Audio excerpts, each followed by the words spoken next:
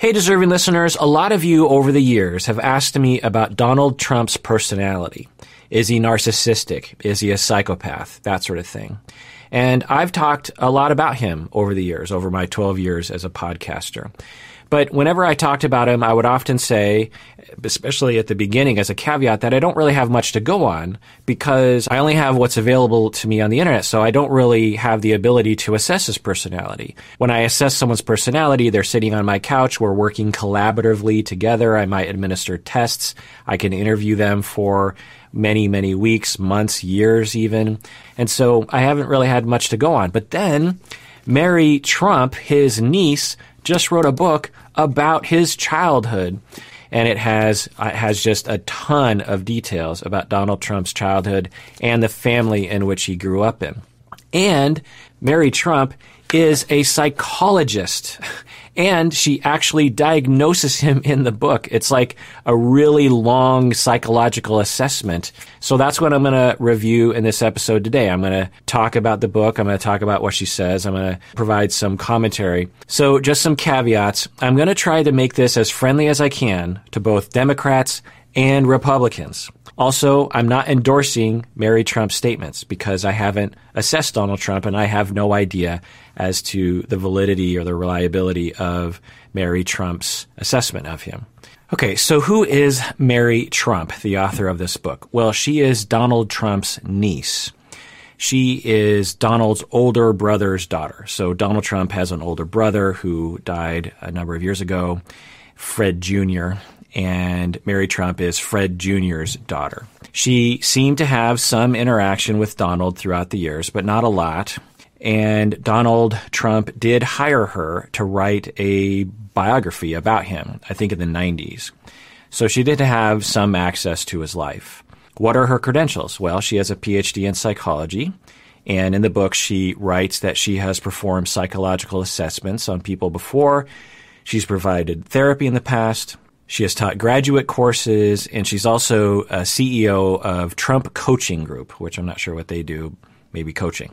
She said her assessment of Donald Trump is based on her memory, because she does have a lot of memories about him. And she also interviewed family members and recorded those interviews and then based her conclusions in the book on that. She also seems to be, in the book, assessing his public behavior and his actions as a politician and inferring personality traits based on his actions as a politician.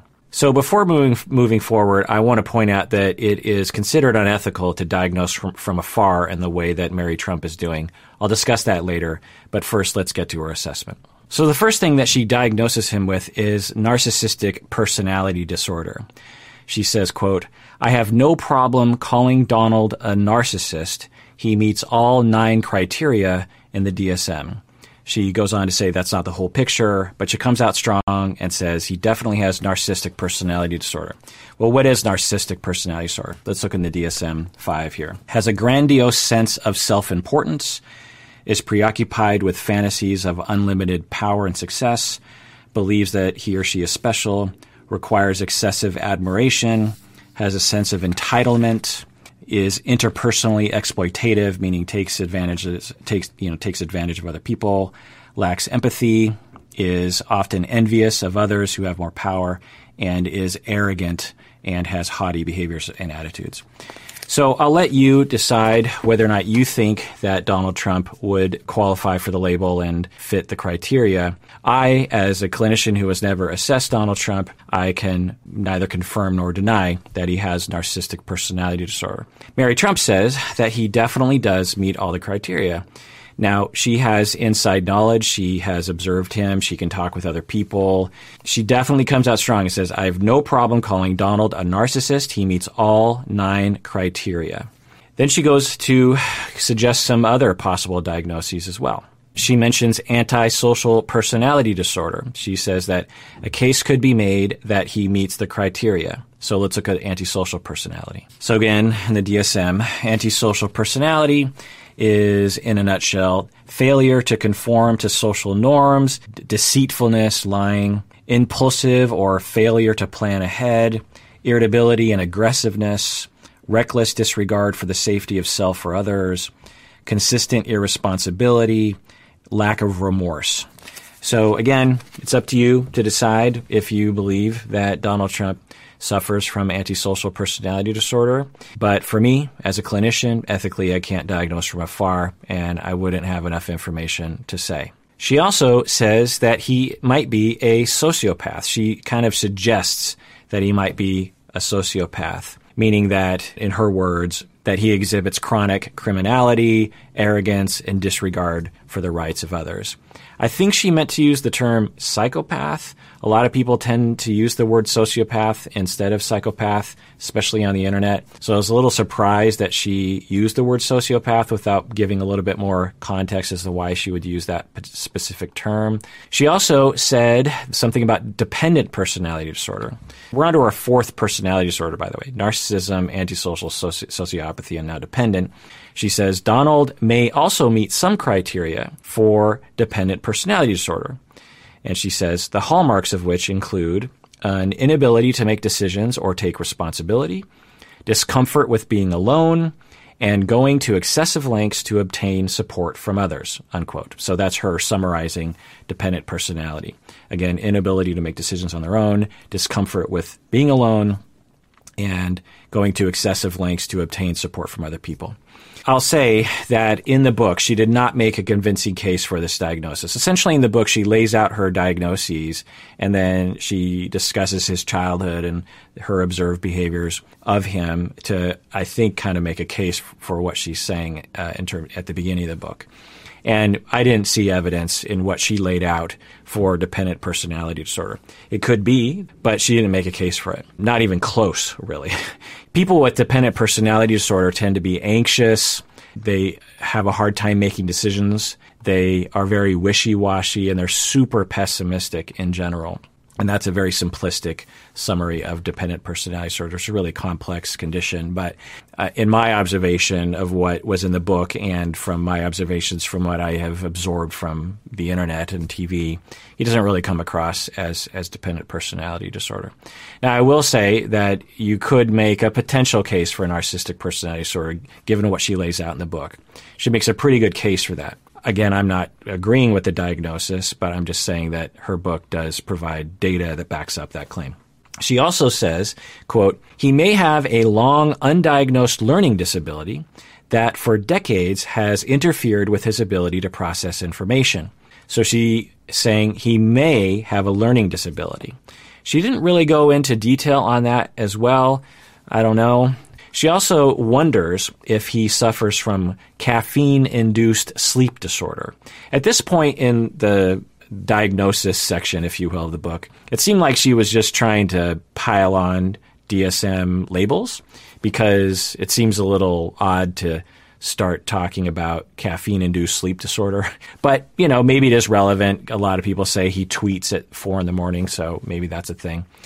So she wondered if he suffers from caffeine-induced sleep disorder, citing that he drinks 12 Diet Cokes per day. That's a lot of caffeine, and that he apparently sleeps very little. And then she talks about other possible disorders due to a horrible diet and that he doesn't exercise.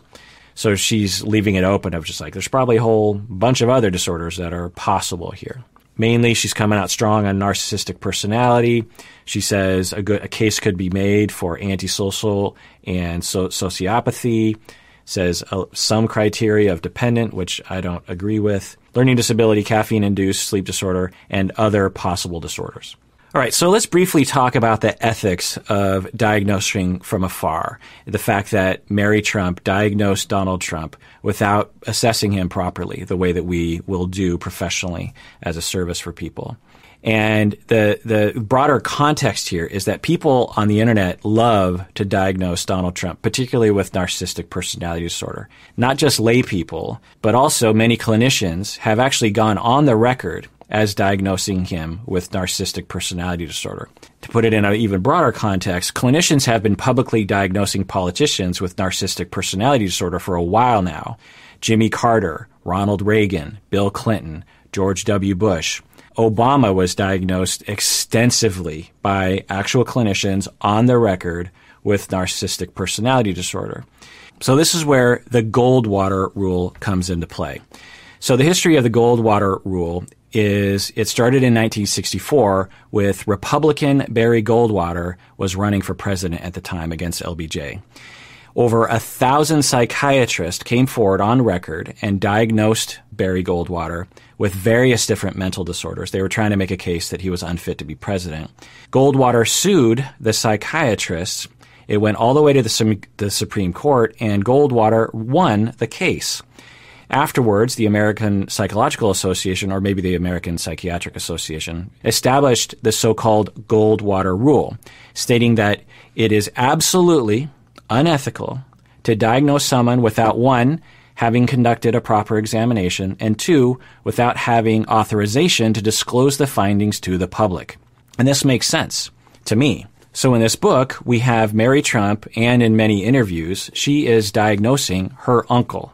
Imagine if I had done that. If I had, without any formal assessment, decided to diagnose my uncle and write a book about him, would that be ethical or unethical? It would be unethical because I hadn't done a proper assessment and I don't have authorization to share that assessment. Let's personalize it to you. Let's say that your niece, who is a psychologist or some other mental health clinician, she decides to write a book about you, and she diagnoses you publicly with 7 different DSM diagnoses. How would you feel about that? Now, the next thing that a lot of people will say is that Donald Trump is a public figure, and so thus he doesn't deserve the same kind of privacy that other people do. I don't know the answer to that question, but that's what people say. The other thing that people say is that he is president of the United States and has a lot of power, and us as the voters need to have more information about this person, and that the laws of confidentiality don't really apply to him, that we have a right to this information in a similar way that we might have a right to his medical records, or at least Congress might have the right to his medical records because they might need to make a choice as to whether or not they need to remove him from office or something. So, you could make a case for that too. I don't know the answer though. Another thing that some of you might be saying is that this was all the way back in 1964. Times were different back then. Well, recently, after Trump was being diagnosed from afar by many different clinicians, the American Psychological Association doubled down on the Goldwater Rule, stating that it is unethical to diagnose from afar. It's an ethical violation to diagnose from afar. The next thing that I will hear from a lot of people when I talk about this sort of thing is they'll say that, well, wait a second, I think Donald Trump is crazy and he is destroying our country. Okay, there's two issues here. There's two wrong-headed issues here. One is that if someone suffers from a personality disorder, that doesn't necessarily mean that they are a bad politician. I know colleagues of mine who are therapists who suffer from personality disorders, according to them and their therapist. My colleague will tell me, I have borderline personality disorder, and I'm also a therapist. So you can have a personality disorder and be a wonderful politician. I'm guessing there's a pretty good percentage of politicians who have personality disorders, and I'm guessing many of them you might actually agree with. So having a personality disorder doesn't mean that you're a destructive element in our country. The second wrong-headed thing here is that when people view other human beings and they don't like their behavior, particularly public figures, there's this compulsion from lay people and some clinicians to diagnose that person. Here's the thing. You can exhibit strange behavior, destructive behavior that you see as unusual, and that doesn't necessarily mean it's coming from a label in the DSM. There's a lot of behaviors out there that don't qualify for a DSM diagnosis. So if you don't like Donald Trump, one, that doesn't mean that he has a personality disorder. And two, even if he did, that doesn't mean that's what's causing him to do things that you don't like. The other thing that some people will say is that I'm defending Donald Trump when I'm pointing out this Goldwater Rule and that I'm saying it's unethical to diagnose from afar. I'm not defending him. I'm defending my profession. If people are going to respect us, we have to follow at least our own ethical codes. The last thing I'll say about this is that personality disorders, and maybe particularly narcissistic personality disorder, these things are extremely complex constructs. They are very difficult to understand. I specialize in treating personality disorders and have for 20 plus years, and it still is hard to comprehend. There's so many different things to consider, and they're very complex conditions. You can't just meet someone once or look at someone online and be able to know if they suffer from a personality disorder. It's way more complex than that. Also, research shows that lay people and many clinicians erroneously believe that they understand personality disorders when they really don't, because it is so complex. Okay, so now I'm going to talk about more details as to the data that she gave that bolstered the assessment that he has narcissistic personality disorder and maybe antisocial sociopathy, psychopathy.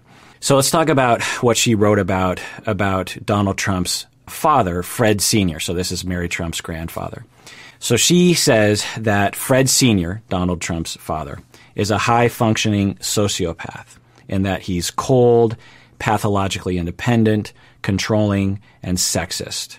So she's making a case throughout the book that Fred Sr., Donald Trump's father, is someone who doesn't have empathy for people, doesn't have warmth for his kids or really anyone, and is very self-centered.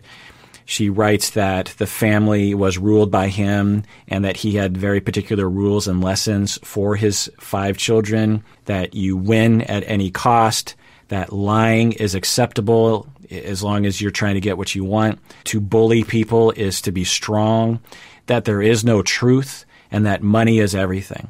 So she makes the case that Donald Trump is turning our country into the family environment that Fred Sr. created for him. That's her big thesis, is that Fred Sr. created this sick version of a family, and Donald Trump is now creating our country into a sick version of her family. She writes that Fred Sr., Donald Trump's father, bullied other people, even his own kids. So Donald Trump has an older brother. This is Mary Trump's father, Fred Jr. So you have Fred Sr., you have Fred Jr. And Fred Sr. would bully Fred Jr. a lot, and Donald would watch this as a very much younger brother. I think Donald may have been like 10 years younger than Fred Jr. Also, as Donald Trump grew up and started to bully other kids, Fred Sr. would reward Donald for bullying other people. She also writes that Fred Sr. worked all the time and money was everything, so he wasn't home very often. He was not a good father to young Donald or any of the kids, in that he didn't give much attention to the children. He mostly ignored his children, including Donald, and children learned how not to need anything. So this is a case being made for narcissistic personality disorder. People with narcissistic personality disorder typically were treated like this when they were young. They were neglected. When you're emotionally neglected as a child, you have this choice that you have to make. You say, well, it's either my fault or it's their fault. This is a simplistic explanation. But for people who decide, you know what, it's their fault. It's not my fault I'm being neglected. It's their fault. Those people are crazy. The benefit to this point of view, the pro, is that you still retain some level of self-esteem, or at least a 3-year-old's version of self-esteem. But the con is that now everyone's an idiot to you. Everyone's stupid, and you can't depend on other people. You can't go to them because, one, they're stupid and terrible, but also they're just never going to love you. And so you got to be independent. So you have to depend on yourself. And again, I'm talking about 2 years old, 3 years old, 4 years old. And when you develop that defense, you are very scared because you're like, well, I can't depend on anyone else when I really need to developmentally. Well, how am I going to salvage the situation? Well, I have to create a fantasy that I am so perfect that I don't need help, that I don't have needs, that I don't need anyone to take care of me. And so there's this constant defense mechanism that kicks in, again, very early in life, that is a distortion of reality, that I'm entitled, I'm the best, I'm amazing, I don't need help, I don't have emotions, I don't have needs, I'm above it all, I'm independent, I can make decisions on my own. Again, we're seeing a very sharp contrast between dependency right here, right? When you create that for yourself, it saves you when you're 3 or 4 years old, but when you become an adult, you retain that personality and proceed to treat everyone badly, as if you are entitled to everything, as if you're better than everyone else, and you envy people that are more important than you because you worry that if there are more important people, then that must mean you're not very good. So you always have to get yourself on top of other people because, okay, now I can relax, I'm safe, because that was an early defense mechanism that you needed when you were 2 years old just to survive getting through the day. So she's making a case for that, I think, pretty well in the book, of just emotional distance and bullying. And so that's another lesson that a narcissistic person might learn of just like from a father of self-centeredness, of to be safe and to be loved and to be given attention, you have to establish power over other people. And if young Donald Trump saw, well, in order for me to get a little bit of attention from my father that I'm desperate for, I will bully other people, and then my father will give me some attention. Okay, then that locks that behavior in as well. I am safe when I'm bullying other people. And if someone else is bullying me, I am unsafe not only because I'm being bullied, but also because I'm going to be denied the little bit of positive attention that I might get from my father. So some other details that she lays out in the book is that Donald was basically ignored, according to Mary Trump. And Mary wasn't around during these years, but Mary interviewed other people and recorded those interviews and then wrote on those notes. But she says in this book that Donald was basically ignored. He was a young child, and Fred Jr., Mary's father, was the golden child because he was the eldest boy. And Fred Sr. really invested a lot in Fred Jr. But Fred Jr.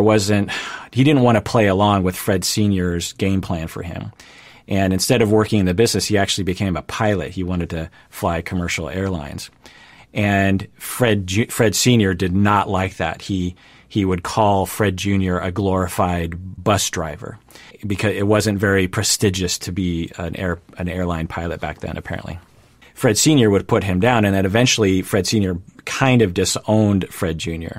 And then Fred Sr. turned to the next son in line, which was Donald, and suddenly Donald was getting attention.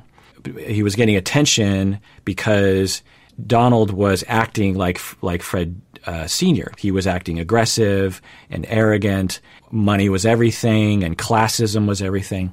And so young Donald learned, and from experience of looking at his older brother, like, well, if I'm going to get Dad's attention, and if I'm going to be in the family business and I'm going to get any kind of love and attention, I need to not do what my older brother did. And my older brother asserted himself and tried to live his own life. So I'm not going to do that. And my older brother also tried to be nice to people. I don't want to do that. I got to do exactly what my father wants me to do. And Mary Trump makes the case that Fred Sr. suffered from psychopathy, that he didn't have empathy. He wanted to exploit other people. And so Donald Trump learned, okay, I'm going to emulate that. So let's go on to Mary, who is Donald Trump's mother. Donald's mother was the youngest of 10 children. Now, who knows, but sometimes this indicates neglect. For you parents out there, it's hard enough to take care of one child or two children or three children. Imagine having 10 children.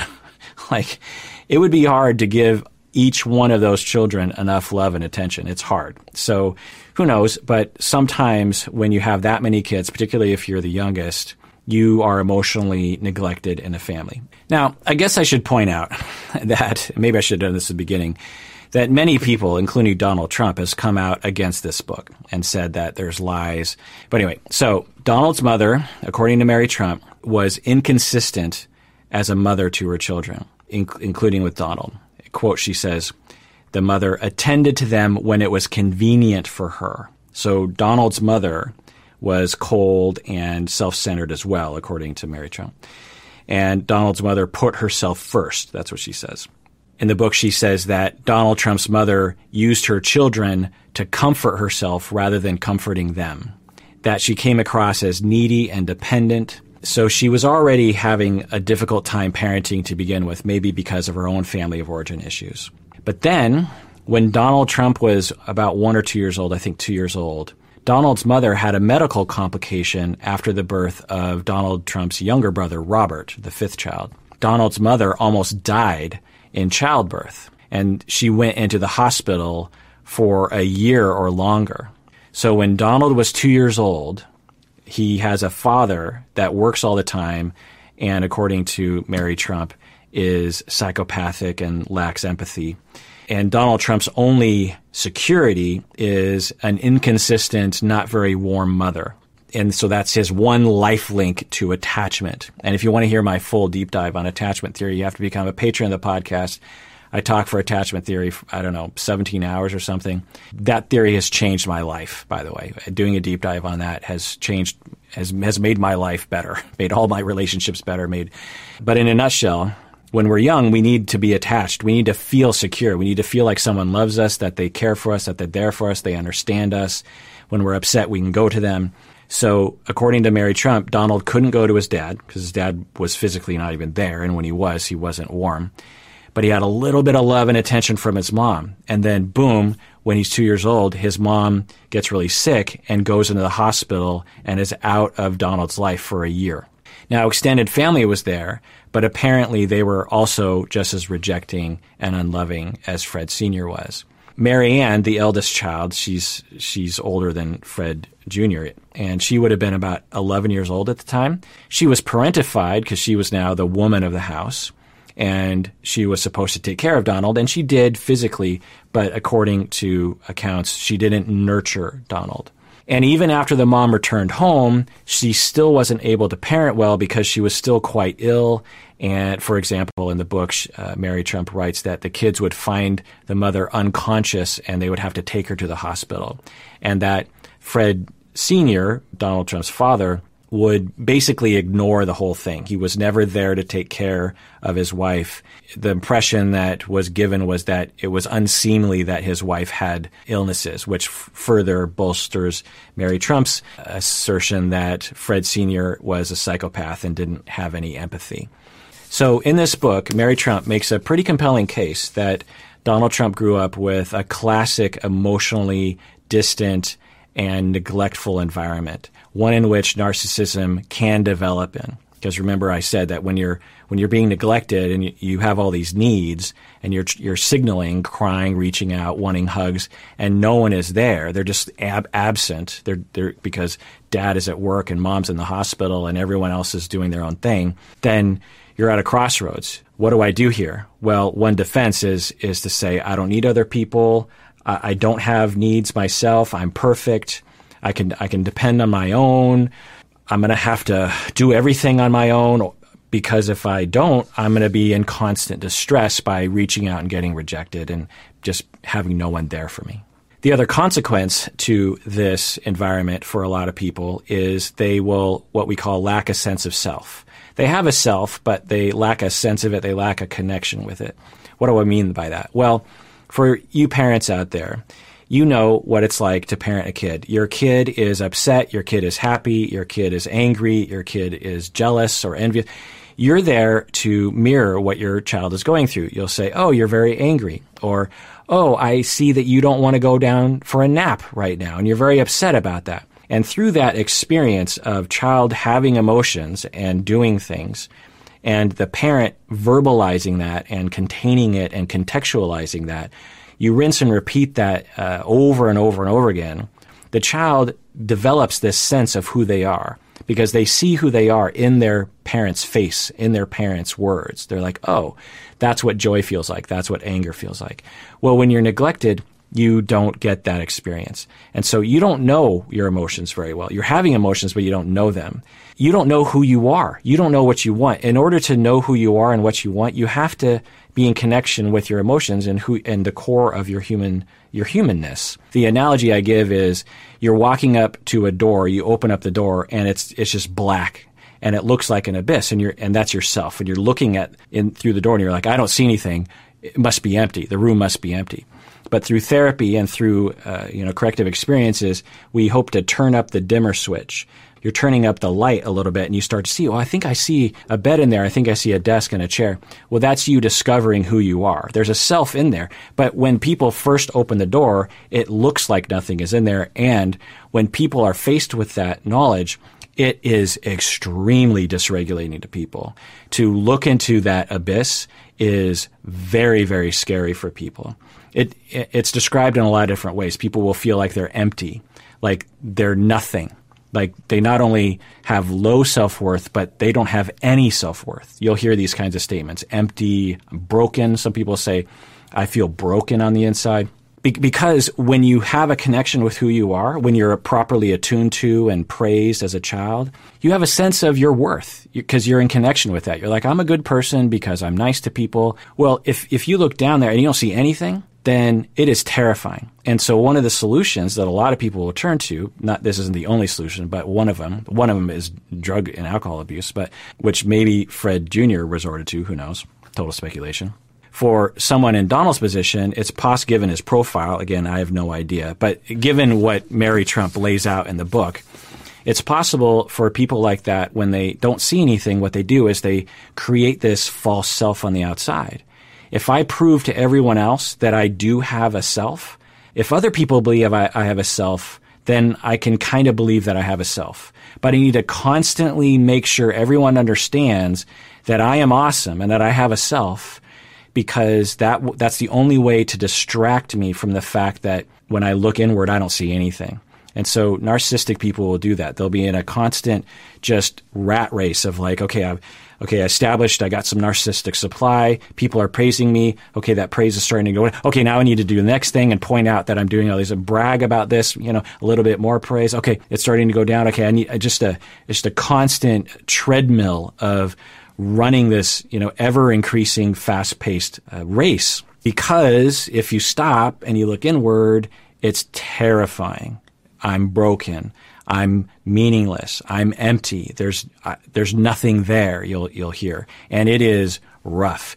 If you hear accounts of L. Ron Hubbard, actually, who some would speculate had narcissistic personality disorder, he would fall into those abysses, apparently, and cry in his room for 3 days. So you'll hear that in people who suffer from narcissistic personality disorder. And take it from me, who has treated people with narcissistic personality disorder, there is a ton of suffering that they are running from constantly. And the way that they run from it is by propping up this false sense of I'm awesome, not only in the eyes of others, but in the eyes of themselves. They want to be convinced I'm good enough. I'm awesome, right? It's always trying to counterbalance that deep weight on one side of the scale of you're worthless. So Mary Trump, in this book, she actually refers to this, I think, in the following passage. She says, his deep-seated insecurities have created in him a black hole of need that constantly requires the light of compliments that disappears as soon as he's soaked in it. She goes on to say, nothing is ever enough. This is far beyond garden variety narcissism. Donald is not simply weak. His ego is a fragile thing that must be bolstered every moment because he knows deep down that he is nothing of what he claims to be. He knows he has never been loved. I don't know if this is true. I just, have been saying that throughout this episode. But she makes a good case in the data she lays out, and I think she eloquently writes this out. Donald is not simply weak. I don't know. I don't like the word weak, by the way, because that implies like if you were just stronger, you wouldn't have this personality disorder. That is not the case. His ego is a fragile thing. So that's kind of what I was talking about, is of just like that emptiness that you need that narcissistic supply to convince yourself that you're good enough to be loved. His ego is a fragile thing that must be bolstered every moment because he knows deep down that he is nothing of what he claims to be. He knows he has never been loved. Again, I don't know if this is accurate, but I like the way she writes about what she believes to be someone with narcissism. A lot of people on the internet, when they write about narcissism, they will make it out to be like it's some sort of choice that people make. And certainly it can be. But when we're talking about narcissistic personality disorder, that is not a choice. It is a condition that was a solution to a big problem that was imposed on them when they were young. They were mistreated, and they had to come up with some solution. And there are many different personality disorders of which to choose from, if you will. One of them is narcissistic personality disorder. They had to resort to that to survive. Of course, when they grow up, then the disorder shoots themselves in the foot. She also has an interesting passage about Black Lives Matter here. She writes, an effective response would have entailed a call for unity, but Donald requires division. It is the only way he knows how to survive. My grandfather ensured that decades ago when he turned his children against each other. So she makes an interesting case right there, that in his childhood, Fred Sr., Donald Trump's father, created strife and division between the children, particularly between Freddie Jr. and Donald. And by doing that, Donald would win. So the way that Donald got love was through that division process, that adversarial process. The only way he got a little bit of love and attention from his father, and maybe even his mother, was to ridicule and win over his older brother, to get over his older brother, win the day, and get all the little bit of love and attention that might be coming from the parents. And so when Donald Trump approaches a situation in which you have, say, the right and the left that are fighting, he sees that in a similar way that his father saw it. Freddie Sr. saw it as, okay, I have two boys who are competing against each other. Let's see who wins. And I'm going to pit them against each other and encourage them to fight, and then one will win, and then I will praise the winner. One could argue that Donald Trump approaches a lot of situations like this, that he will see division, and instead of unifying and trying to find common ground and providing leadership in that way, he actually will encourage more distance and like to see fighting in the way that his father liked seeing fighting amongst his two boys. Now, again, I don't know if these are accurate or not, but that's, Mary Trump makes a compelling argument in the book. Another passage here that was interesting that I want to read here is, Donald's monstrosity is the manifestation of the very weakness within him that he's been running from his entire life. So she's saying that, according to her, his monstrosity, meaning his bad behavior in life and as a politician, is a manifestation of the very weakness within him that he's been running from his entire life. So that's in line with what I was saying earlier. For him, there has never been any option but to be positive, to protect strength, no matter how illusory, because doing anything else carries a death sentence. My father's short life is evidence of that. So in this passage, she's talking about how Donald saw Freddie fail in his father's eyes and be wishy-washy and not bully other people and kind of try to build a good life for him and his family and not try to exploit other people. Be an airline pilot. Don't try to exploit renters and this kind of thing. And so Donald saw the way that Freddie Jr. was treated by Fred Sr., but also he saw his older brother turn to alcohol and eventually become a disgrace in the family and then die at a young age. I think he was in his 40s or maybe 40 years old. So Donald learned a lot of lessons watching that. In order to avoid that terrible, terrible fate, not only of death, but also disapproval from the father, he learned he had to do everything in his power to be strong in, as according to society or the father. Going on here. The country is now suffering from the same toxic positivity that my grandfather deployed specifically to drown out his ailing wife, torment his dying son, and damage past healing the psyche of his favorite child, Donald J. Trump. So this is, I think, her final what she wrote in the book. She calls this toxic positivity, which I think is an interesting concept, and she makes a pretty good case of it throughout the book. That like Fred Sr. had this toxic positivity. Everything's going to be fine, and anything negative you get rid of. You don't worry about it, or you put it down and you reject it, including if your wife is suffering in the hospital. That's a negative thing. I don't know what to do about it, so I'm just going to deny it and ignore it. And that Donald Trump watched that in his father and adopted that way himself. And that if you watch Donald Trump, he certainly has a lot of positivity in the way he talks. The country's doing great. Everything's fine. Don't worry about it. I've got it under control. You people that are pointing out negative things are just being nasty, that kind of thing. And I think she makes a good case for that. Again, I don't know. Like I said earlier, it could be that Mary Trump, the author of this book, is biased because she's upset. By the way, she does actually dedicate a fair amount of this book to pointing out how the family treated her badly, especially when it came to money. Like, her father died and then her grandfather died, and she felt she was entitled to a lot of the money, and maybe she was. And she felt that the extended family ripped her off, essentially, and she writes, a lot about that. So maybe she's motivated by that. I don't know. There's just no way to know at this point. And then another sentence here that she writes, this final quote that I'll say is, she writes, "He can never escape the fact that he is and always will be a terrified little boy." He can never escape the fact that he is and always will be a terrified little boy, unquote. So what she's referring to there, I think, is, again, what I was talking about. When you're terrified and you're left alone, your father's at work and he doesn't pay any attention to you, your mother is in the hospital, your older sister who is maybe giving you food is not giving you any love and attention, and you're terrified and you're alone. You can't escape that when you have those traumas early in life.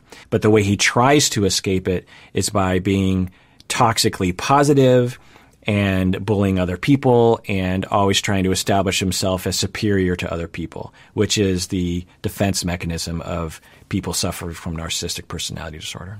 So at the end here, I want to talk about schema therapy. It's something developed by Jung in 2003, also in the 90s. Anyway, it's a wonderful theory, and if you want to learn more about that, again, you have to be a patron of the podcast. You get access to a bunch of episodes on schema therapy. I actually interview people about their schemas to kind of flesh it out.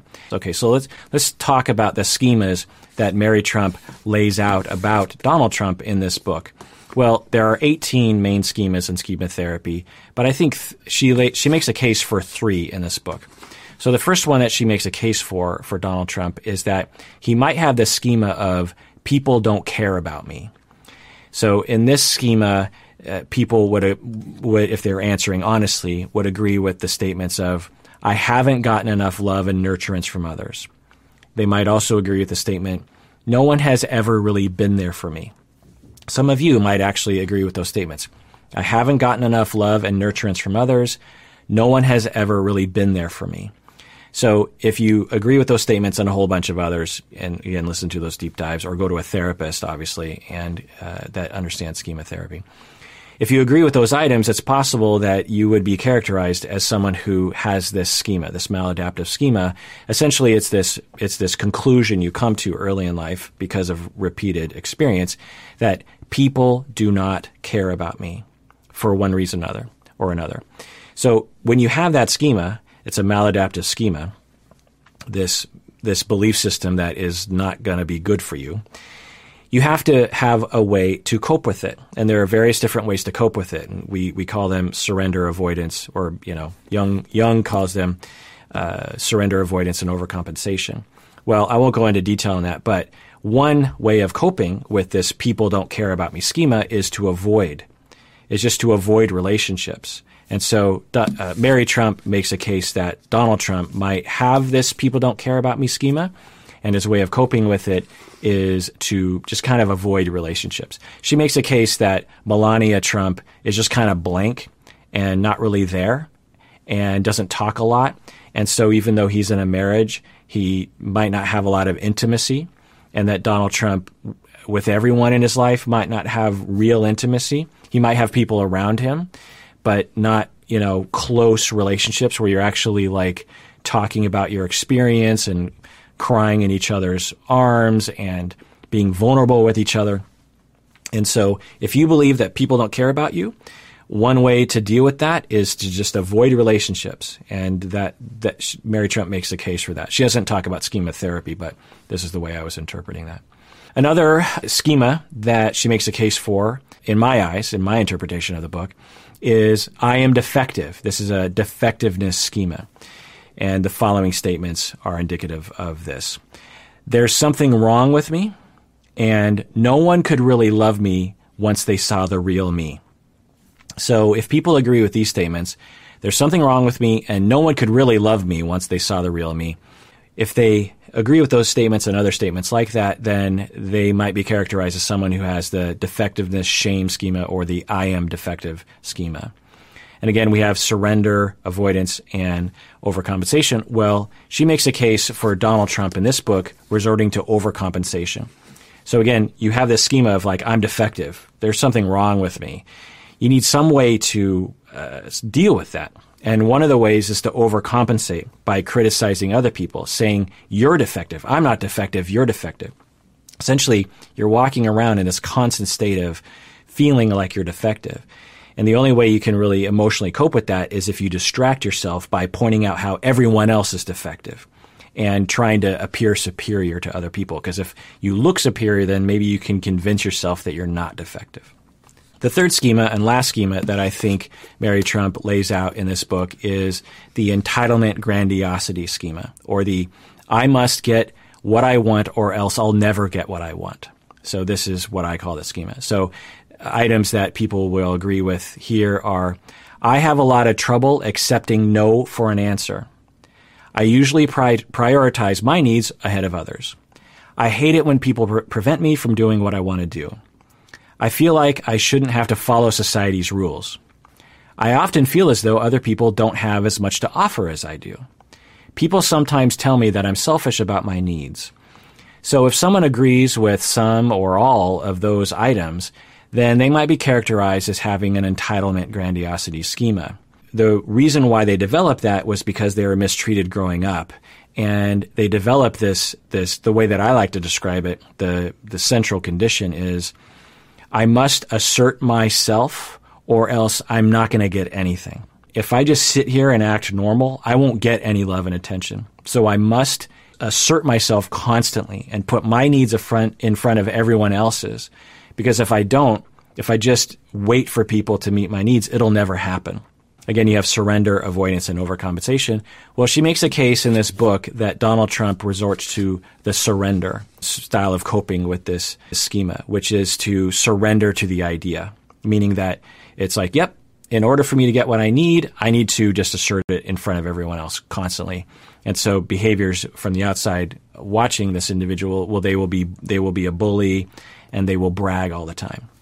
So she makes a case in this book for that. All right, what's the final word? Well, I will say that it's an interesting book. It's a quick read. It's easy to read.